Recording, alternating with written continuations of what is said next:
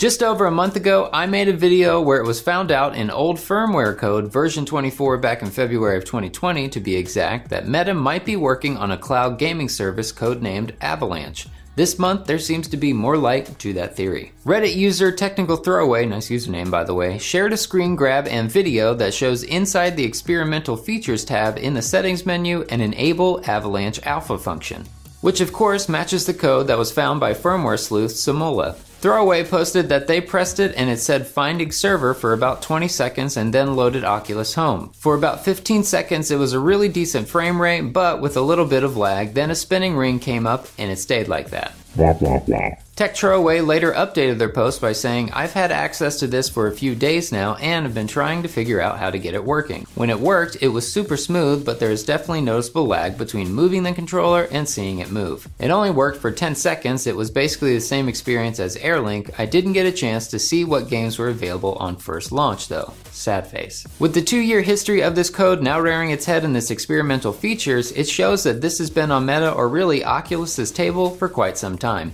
Back in 2020, consulting CTO and Doom creator John Carmack had this to say about wireless and cloud gaming back for the Quest 2 launch. We still haven't announced a full wireless connection system for Link, and we have these interminable arguments internally about this, about quality bars, and I keep saying that I love the fact that I have existence proofs where whenever we argue about this, I can say right this very minute, someone is using a wireless VR streaming system and getting value from it. It is not as good as being wired. It is not as good as we might hope. It might not meet your personal minimum quality bar, but it is clearly meeting some people's minimum quality bar and delivering value to them because they keep coming back and doing it. So I continue to beat that drum where we should have some kind of an Airlink. And then it gets even more controversial when we say, well, if you've got an Airlink that you can talk to an arbitrary IP address, then, well, what about cloud VR gaming? And that just turns the knob even further there where, okay, obviously it's even worse. Obviously,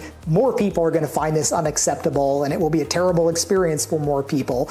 But still, I am quite confident that for some people in some situations, it's still going to be quite valuable. Of course, there are now services like Plutosphere and Shadow PC out there that can kind of make this happen through a cloud network PC connection, but they are expensive and personally, I've had a lot of trouble making them work. Speaking of expensive, I do wonder if this means an Oculus Pass Plus is coming in the near future. Well, maybe not near, maybe distant, but how much is that gonna be? Easily $20. As we've learned from this video here, Meta likes to roll out new features quite randomly and scarcely, so this may have been a part of that or a total oopsie.